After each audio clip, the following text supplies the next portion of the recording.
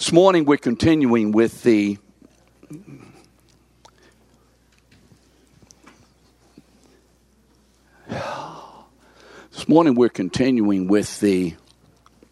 consummation. And I want us to see it this way. We don't see it this way. We miss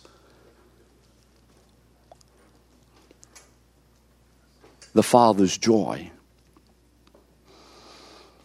Remember in Luke, the announcement of the angels about the birth of this child? And what does it say? I bring you news of a great joy. Typically, when we read that, we're thinking about people's joy and our joy. No. The news is this: the joy of the Father. Finally implementing in a time frame his eternal purpose to have a people in and with whom he would dwell forever in a filial family relationship. Correct? This is the joy.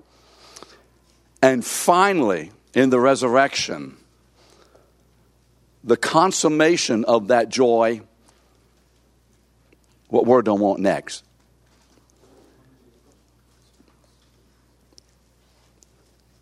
Begins.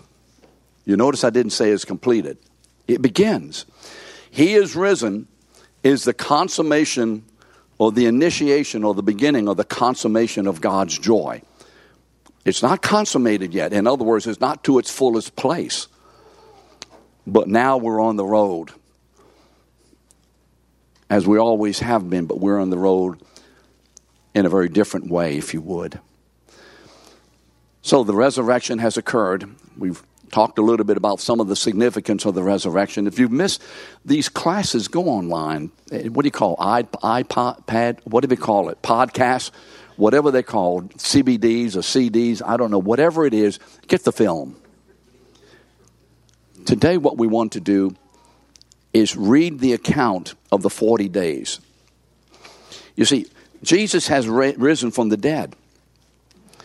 And now he is ready to ascend to the throne of God in order to receive all authority for the building of God's house. And you remember this was adumbrated. You remember what the word adumbrate? It is foreshadowed. This is foreshadowed, adumbrated in the ascent to the throne of God by Solomon. And Solomon sat on the throne of God over Israel. And once he did that, then he commissions, if you would, the building of the temple of God. That is the type that is now being fulfilled, Christ being the substance. What is the verse? Christ is the substance. What verse is that? It's from Colossians. I'll give you a little hint. Christ is the substance. That one verse sums up everything about the Old Testament. You have to know that verse. So what is that verse? Christ is the substance. Can anybody remember it? Colossians what? 2 what? 17. Now check me if I'm wrong. Sometimes last week, and Bertus thankfully came up and told me, if I quote the wrong scripture in here, raise your hand and let me know. I don't get them all right. I said 1 Samuel 12. Last week it should have been 2 Samuel 12 about Solomon. So make sure you let me know if I make a mistake like that. I'm moving along and I have to be reminded sometimes of what's happening. So why does Jesus remain for 40 days before his departure into heaven? Once he rises from the dead, everything is completed as to God's plan. All that remains now is that this risen man ascend the throne of God, to be given all authority by the Father in order to commence the building of the house of God, which begins on the day of Pentecost and is fulfilled finally on earth with the last person coming into the kingdom, the last stone, if you would, being put into the house. And then I believe when the last stone is put into the house, and the trumpet of the Lord shall sound, and time shall be no more. And the archangel, remember, will have a shout, and the Lord himself will descend with all the saints. Remember that? I think that's the precipitating activity. The last stone is put in the house. And finally, the contractor can say what? It's done. It's done. Because what we're going to find out is it is finished in John 19:30, is repeated in Revelation. I'm going to tell you where. Almost said it. Because he says, behold, all things are done. All things are done. So this morning, let's read the harmonized version, if you would, or the account rather, of the 40 days. And you know, I wanted to do this. We've done this for the trials and we've done it for the crucifixion. We want to do it for this because typically most Christians simply have not read the entire account in one setting. And I think most of it is in pretty good, accurate order. It's not written in order to be harmonized necessarily in absolute detail. But I think for the most part, this is the flow. There may be a few things here or there that you may disagree with, but just give me some grace and let me read all of this. And there's an extensive information here. There's an extensive content here, but so follow along with me in your material. So this would be a compilation, if you would, of the, and I've left out Mark because Mark basically is already contained. So this is a compilation of the three Gospels as it pertains to the 40-day period during which Jesus rises and then he ascends, remember, in Matthew 28 or whatever, chapter Luke 24, and so on. So let's read this. Sunday morning is dawning. John 20, verse 11, 19. And I don't think I'll repeat every verse designation here. You can read that. But Mary stood weeping outside the tomb, and as she wept, she stopped to look into the tomb. And she saw two angels in white sitting where the body of Jesus had lain, one at the head and one at the feet. And they said to her, "Woman, why are you weeping?" And she said to them, "They have taken away my Lord, and I do not know where they have laid him." Having said this, she turned around and saw Jesus standing, but she did not know that it was Jesus. Jesus said to her, "Woman, why are you weeping? Whom are you seeking?" Supposing him to be the gardener, she said to him, "Sir, if you have carried him away, tell me where you have laid him, and I will take him away." And Jesus said to her, "Mary." She turned and said to him in Aramaic, "Rabboni," which means teacher. And Jesus said to her, "Do not cling to me, or do not touch me, or do not be holding on to me." It can be translated 2 or 3 different ways. "Do not touch me, for I have not yet ascended to the Father. But go to my brothers and say to them, I am ascending to my Father and to your Father, to my God and to your God." Mary Magdalene went and announced to the disciples, "I have seen the Lord," and that he had said these things to her. So the women departed. Remember, there are groups of people coming to the tomb at different times. And so you see what's happened. Mary is there, and then she sees Jesus, and then a group comes, or they all come together. She goes up. We have to remember, we have to give some latitude here because we're not sure what is really happening, and there's a lot of scurrying about. So the women departed quickly from the tomb with fear and great joy and ran to tell his disciples. This is after the angel had said he has arisen. And behold, Jesus met them and said to them, "Greetings." And they came up and took hold of his feet and worshipped him. Then Jesus said to them, "Do not be afraid. Go tell my brothers to go to Galilee, and they will see me." Sunday afternoon. That was Sunday morning. This is Sunday afternoon. That very day, two of the disciples, were going to a village named Emmaus, about 7 miles from Jerusalem. And they were talking with each other about these things that had happened.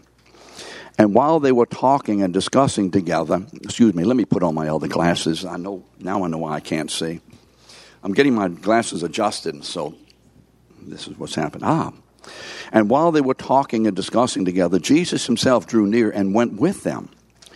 But their eyes were kept from recognizing him. And he said to them, "What is this conversation that you are holding with one another as you walk?"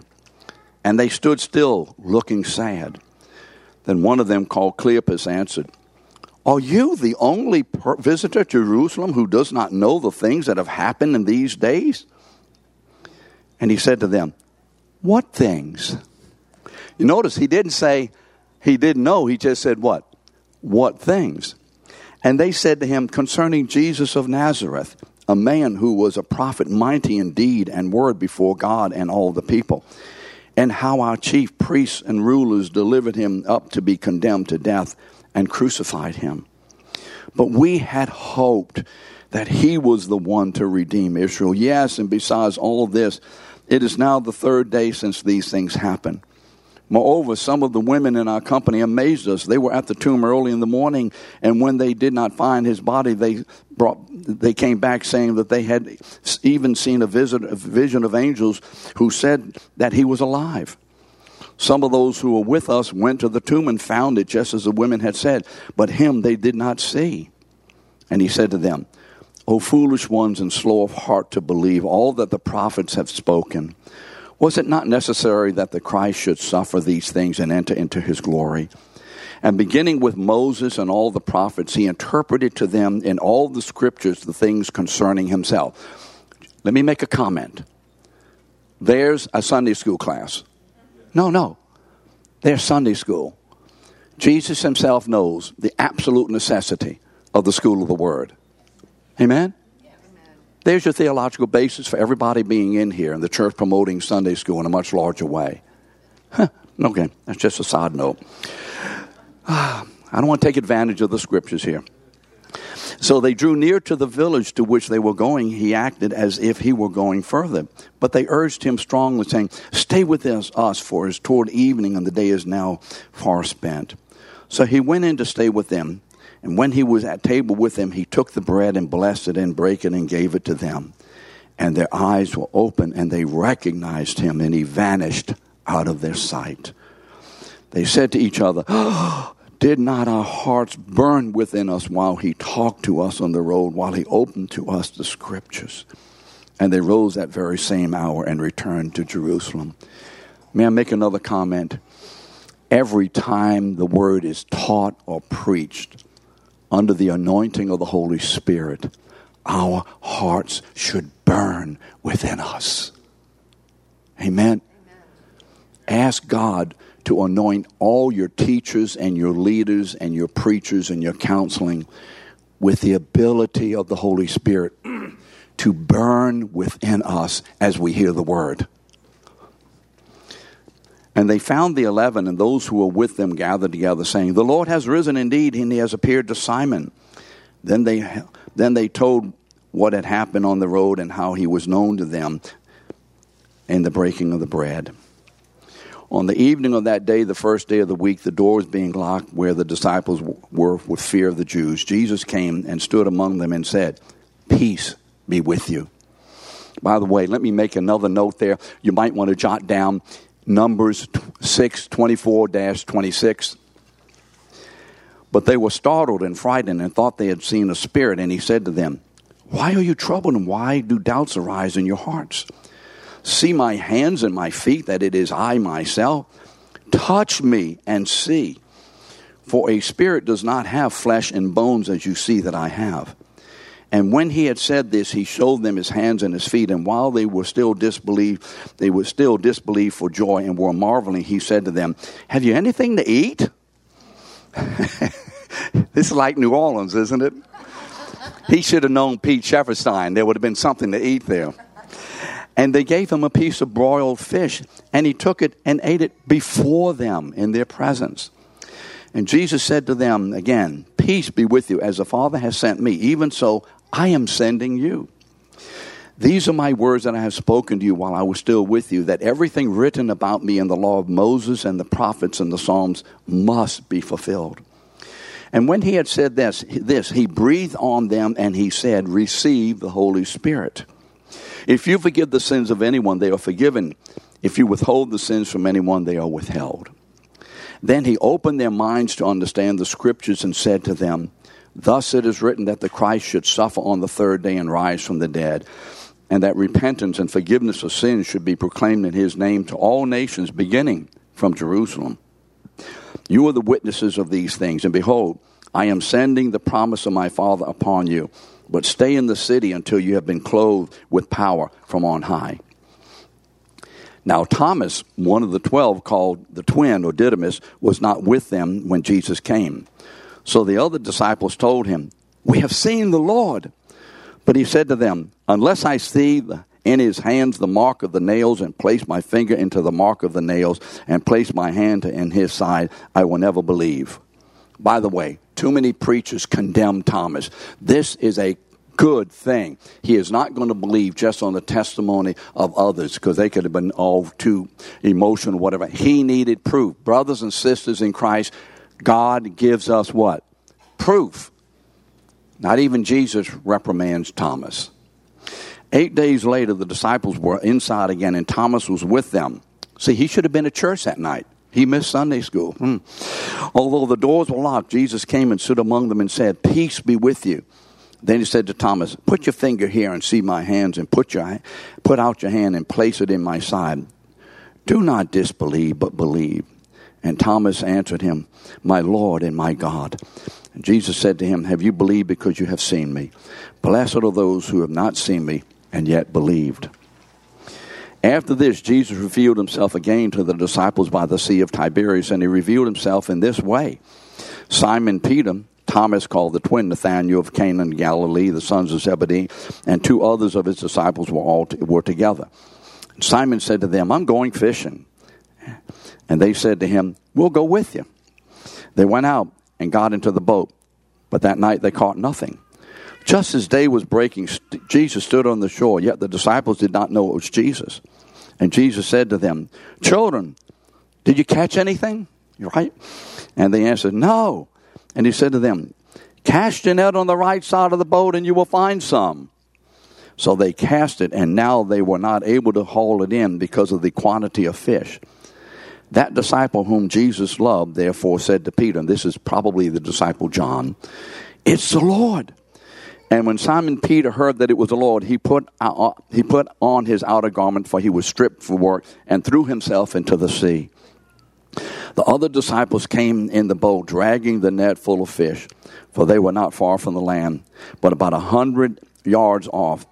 When they got out on land, they saw a charcoal fire in place, with fish laid on it and bread. Jesus said to them, "Bring some of the fish that you have just caught." So Simon Peter went aboard and hauled in the net ashore, full of large fish of them. And although there were so many, the net was not torn. And Jesus said to them, "Come and have breakfast." Now none of the disciples dare ask him, "Who are you?" They knew it was the Lord. Jesus came and took the bread and gave it to them, so with the fish. This was now the 3rd time that Jesus revealed to the disciples after he was raised from the dead. And when they had finished breakfast, Jesus said to Simon Peter, "Simon, son of John, do you love me more than these?" He said to him, "Yes, Lord, you know that I love you." Jesus said to him, "Feed my lambs." He said to him a second time, "Simon, son of John, do you love me?" And he said to him, "Yes, Lord, you know that I love you." And he said to him, "Tend my sheep." And he said to him the 3rd time, "Simon, son of John, do you love me?" Peter was grieved because he said to him the 3rd time, "Do you love me?" And he said to him, "Lord, you know everything. You know that I love you." And Jesus said to him, "Feed my sheep. For truly, truly, I say to you, when you were young, you used to dress yourself and walk wherever you wanted. But when you are old, you will stretch out your hands, and another will dress you and carry you where you do not want to go."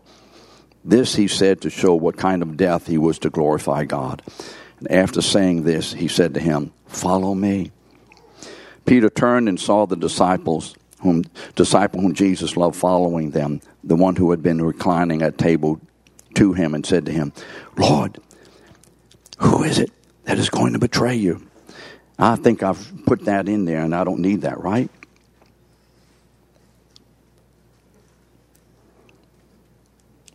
Is this part of that? Well, whatever. I think I've put that in there incorrectly. So the 40th day of the resurrection. Let's go to the 40th day. Now, there was also many other things that Jesus did where every one of them would be written. I suppose that the world itself could not contain the books that would be written. Then he led them out as far as Bethany, and lifting up his hands, he blessed them. And Jesus came and said to them, all authority in heaven and on earth has been given unto me. Go therefore and make disciples of all nations, baptizing them in the name of the Father and of the Son and of the Holy Spirit, teaching them to observe all that I have commanded you. And behold, I am with you always, even unto the end of the age. And while standing with them, he ordered them not to depart from Jerusalem, but to wait for the promise of the Father, which he said, you heard from me. For John baptized with water, but you will be baptized with the Holy Spirit not many days from now. So when they had come together, they asked him, Lord, will you at this time restore the kingdom to Israel? And he said to them, it is not for you to know times and seasons that the Father has fixed by his own authority. But you will receive power when the Holy Spirit has come upon you. And you will be my witnesses in Jerusalem and in all Judea and Samaria and to the end of the earth. And while he blessed them, he parted from them and was carried up to heaven. And they worshipped him and returned to Jerusalem with great joy and were continually in the temple blessing God. Amen. That's the 40 days. That's the 40 days. So let's spend a few minutes and just talking about a few issues of why the 40 days.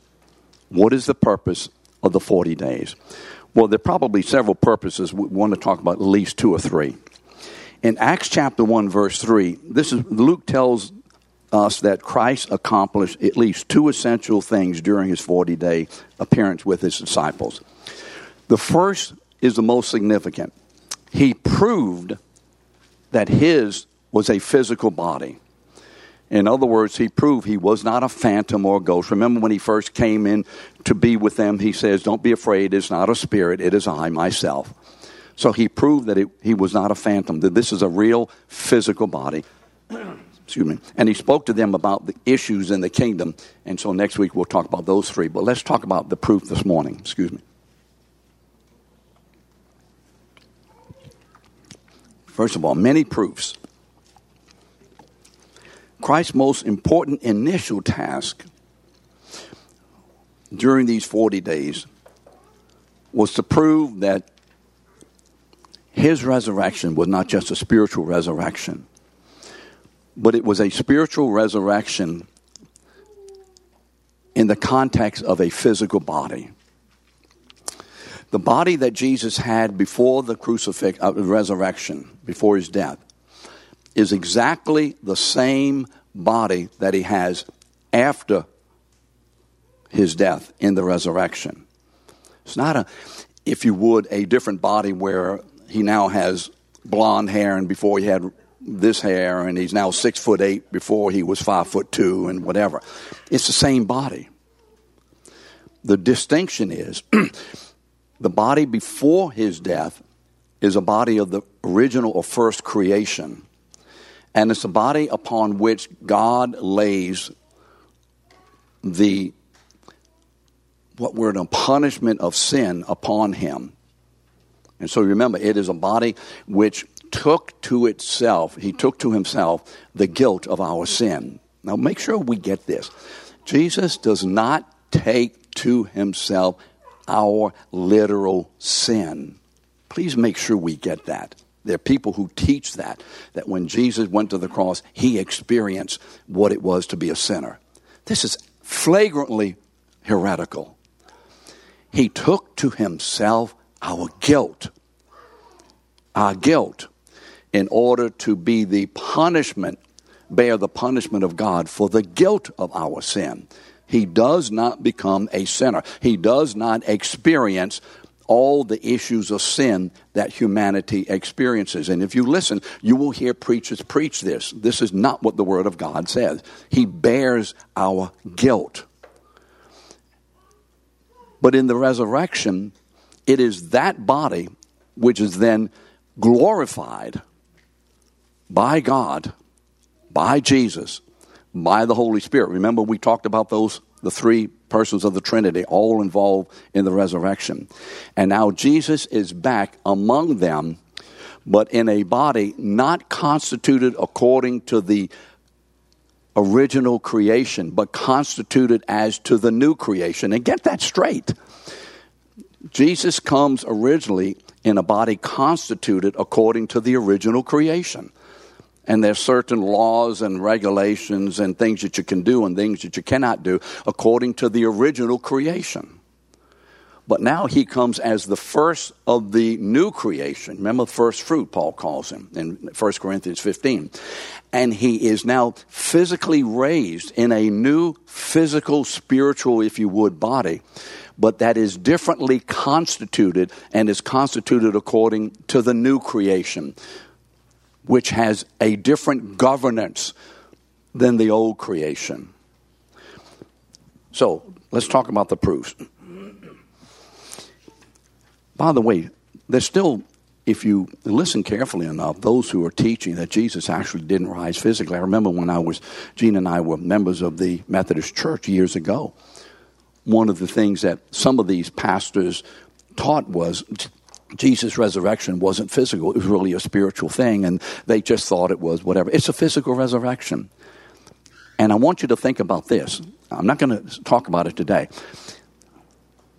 It is I will mention, but not extensively so. It is absolutely necessary to our salvation and to the completion of God's purpose that Jesus rose physically. It is absolutely necessary to our salvation and the completion of God's purpose that Jesus rose what? Physically. So someone said, well, it doesn't really matter. He rose. It does matter. It does matter. So this is why Jesus was so careful and deliberate to prove that his was a real physical body, but not of this old creation. Therefore, this is why when Jesus appeared to the disciples the first night, here's what we just read this. He said to them, why are you troubled? Why do you have doubts arising in your hearts? See my hands and my feet, it is I myself. Touch me and see. For a spirit does not have what? Flesh and bones that you see that I have. So did you see something here? Did you see that he has a real body, but did you see from the terminology how it is differently constituted? At least immediately we see from this terminology. What is left out? Flesh and bones I have. What does he not say? I don't have blood. Now, some believers, no, he has blood, he just didn't say it. He forgot, Mike. Forgot, I do have blood. The new body is a body of flesh and bone, but no blood. Now, have you thought about that? No blood. Christ's resurrection body was a real physical body, but a body that was made fit for the new creation. Why? So we could have bodies made for the new creation. In his resurrection, we are going to be resurrected in the same way, having a body after the type of his body. This is why Paul tells the church that flesh and blood cannot inherit the kingdom of God. Flesh and blood, remember in chapter 15 of 1 Corinthians, cannot enter the kingdom of God. Why? Why can't flesh and blood enter the kingdom of God? Because flesh and blood is of the original, old, condemned, fallen creation. And so nothing of flesh and blood will be in heaven. But what is the issue here with this thing about the blood? What is it? Why isn't blood in the new creation? This means that if Christ did not rise physically, there is no resurrection. So why no blood? Think about these things. When you read the Word of God and you come across something quizzical, ask the Holy Spirit, would you give me illumination? Just don't pass over it and say, well, whatever. And think. What does Leviticus 17:11 say? The life. Now listen, Leviticus 17:11, very important verse. The life is where? In the blood. In the old creation, the one in which we now physically live, What keeps us alive? Blood. If you have an accident and you lose a lot of blood, if you don't get a transfusion, you will die. The fear of being hurt and bleeding is that you will die. In other words, the issue of your life will pass out of your body and you will die. If the heart does not continue to pump the blood, you will die. The whole substance of our ability to be alive, there are other issues physiologically, obviously, is that the blood system keeps us alive, taking nutrients and oxygen and all of that kind of stuff into the entire body. And so parts of the brain, for instance, will die if there's no blood coming to my hand. It will turn gangrene. You got this? So where there is no blood, there is what? Death. So life is in the blood. That which constitutes us and keeps us alive physically, obviously the power of the Holy Spirit, we understand that. But in a physiological way is this blood system. This blood system keeps us alive. This is a foundation, if you would, in the natural sense of why we're alive today. Hebrews 7:16 tells us this. Christ lives, however, by the power of an indestructible life. You see, now that Jesus is risen from the dead, even before the resurrection, even before he died, the life of Jesus was where? Come on, where was it? In the blood. Are you with me on this? The life of Jesus, this human being, was where before he died on the cross? In the blood. Leviticus 17:11 applies to him also. But now that he's risen, is his life maintained by the blood? No. It is maintained by an indestructible life that in and of himself now, he is being maintained by the word of his own power. Remember that? Hebrews 1:3, I think it's Hebrews 1:3, the word of his power. So Jesus himself, the physical person of Jesus Christ, is maintained forever as a risen, glorified human being by the power of his own word, not by the blood. In other words, there is no blood in heaven as to that which constitutes us and keeps us alive. Our new bodies will be bodies of what? Flesh and bone. How do I know that? This is what Paul says in Philippians 3:21. Christ will transform our lowly body, lowly meaning what? Of the old creation. Our original creation, first creation, fallen creation, present creation body, out from this to be like Jesus' glorious body of the new creation. By the power, remember Matthew 28:18, by the power that he enables him to be subject to all things. So, physiologically, what keeps us going on this earth? The blood. What will keep us going in heaven? The eternal power of the Son of God. Amen? Are you with me on this? So what kind of a body will we have in heaven? We're going to look like ourselves except glorified. Now, that's a shame for some of us.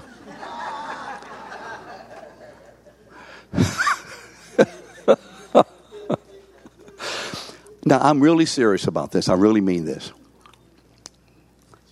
You're going to look like yourself. Jesus was recognized. Remember, there was some different, but they recognized him. Remember that? He wasn't a totally different person, Valinda. This was the Jesus that we walk with. The same size nose. The same ears. The same eyes. The same height. The same hair. It's the same man. Except in a new creation body. Mike, right? Same.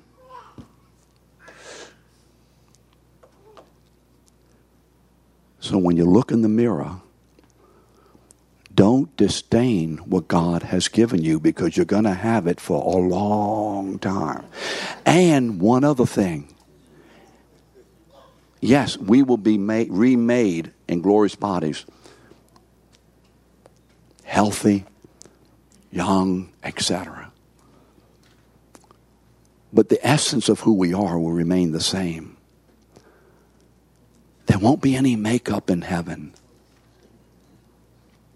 There won't be any all this stuff making ourselves to look like someone God has not made us to be. He has made us to be who we are for His glory. And too many in the church want to change that into the glory of the idol of humanity.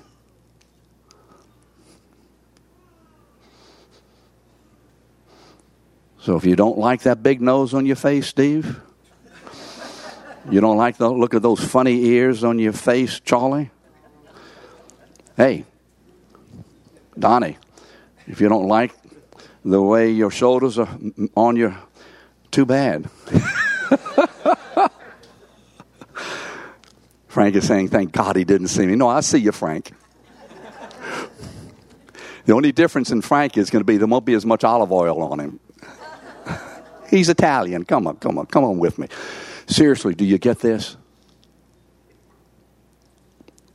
We need to learn to be much more thankful and content and maintaining what God gives us rather than changing what God gives us. Right? No amens. Okay. Where was I? 1 Corinthians 15, Paul compares the natural body with the resurrection body because they were asking, well, if it's a resurrection body, what kind? What are we going to do? You know, we don't get this easily because it's of a different creation. We don't have a mind for it, but Paul gives us a little insight. And he says this, what is sown, the first creation, right, is perishable. This is going to die. But what is raised is imperishable. It ain't going to die. What is sown is in dishonor. In other words, the fallen nature of man, dishonor to God, is raised in glory to be the display of the glory of God. It is sown in weakness. All of us know that we're weak in the flesh. It is raised in power. It is sown a natural body. It is raised a what? Spiritual body. Therefore, as Christ was raised with a glorified body, we who are in him shall also be raised with a body just like his. In other words, as Jesus has today a glorified body, we will have bodies like his. Like his. Like his.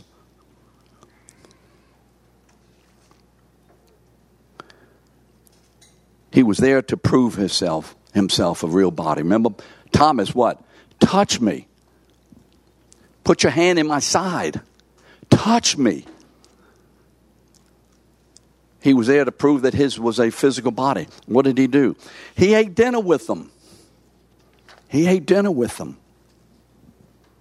So today as we conclude, the first and most important proof is this. Jesus rose by God giving the Son of God a genuine, real, physical body constituted according to the new creation. And now the Son of God has taken to himself our humanity in Jesus Christ. And now forever, there is a real man, the God-man, in the throne of God. And our bodies will be like his body. His won't be different than ours. It will be the same kind of body. And one more comment. Since there is no blood in Jesus' new body, what about these stigmatas? You know what the stigmata is? Where there are visions of statues or whatever bleeding and so on. What is that all about? You see, there is no blood. There is no blood for Jesus to say, this is my blood. Remember? Meaning physically, this is my blood. There's no blood. As a representation, certainly, but not as physical blood. I have a body of flesh and bones.